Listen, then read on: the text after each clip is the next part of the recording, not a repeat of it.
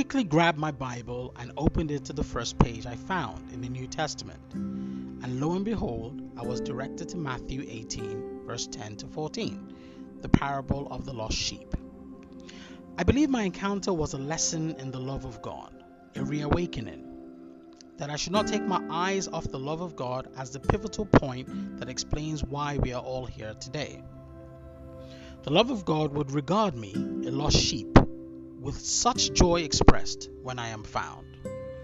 It speaks volumes as to why I should never allow the cares and burdens of this life to distract me from what really matters, the love of God. The love of God is the soil of all life and existence. God loves us beyond what we can ever imagine or have ever experienced. We need to aggressively seek this love so that we understand why we are here. You're not insignificant in the least. You occupy God's heart.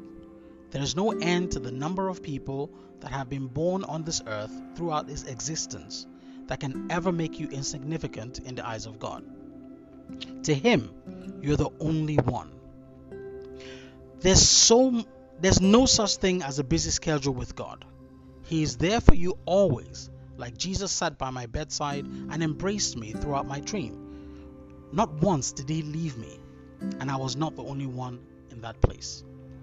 Ask and keep asking for a personal encounter with God's love. If you only have a mental, emotional, or rational understanding of God's love, you must seek the supernatural encounter of God's love.